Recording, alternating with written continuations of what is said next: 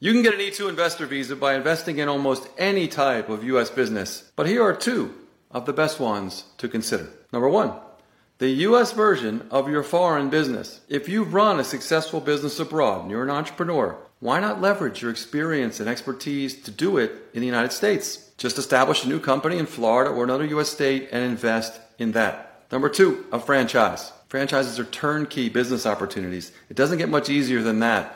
All you need to do is find one that's right for you. Keep in mind that you must be from an E-visa treaty country in order to apply for an E2 visa. You must have a business that's open or ready to open. And you must have invested a substantial amount, typically $100,000 to $200,000 US, in your U.S. business. This is Joseph Bovino, U.S. Immigration and Business Attorney.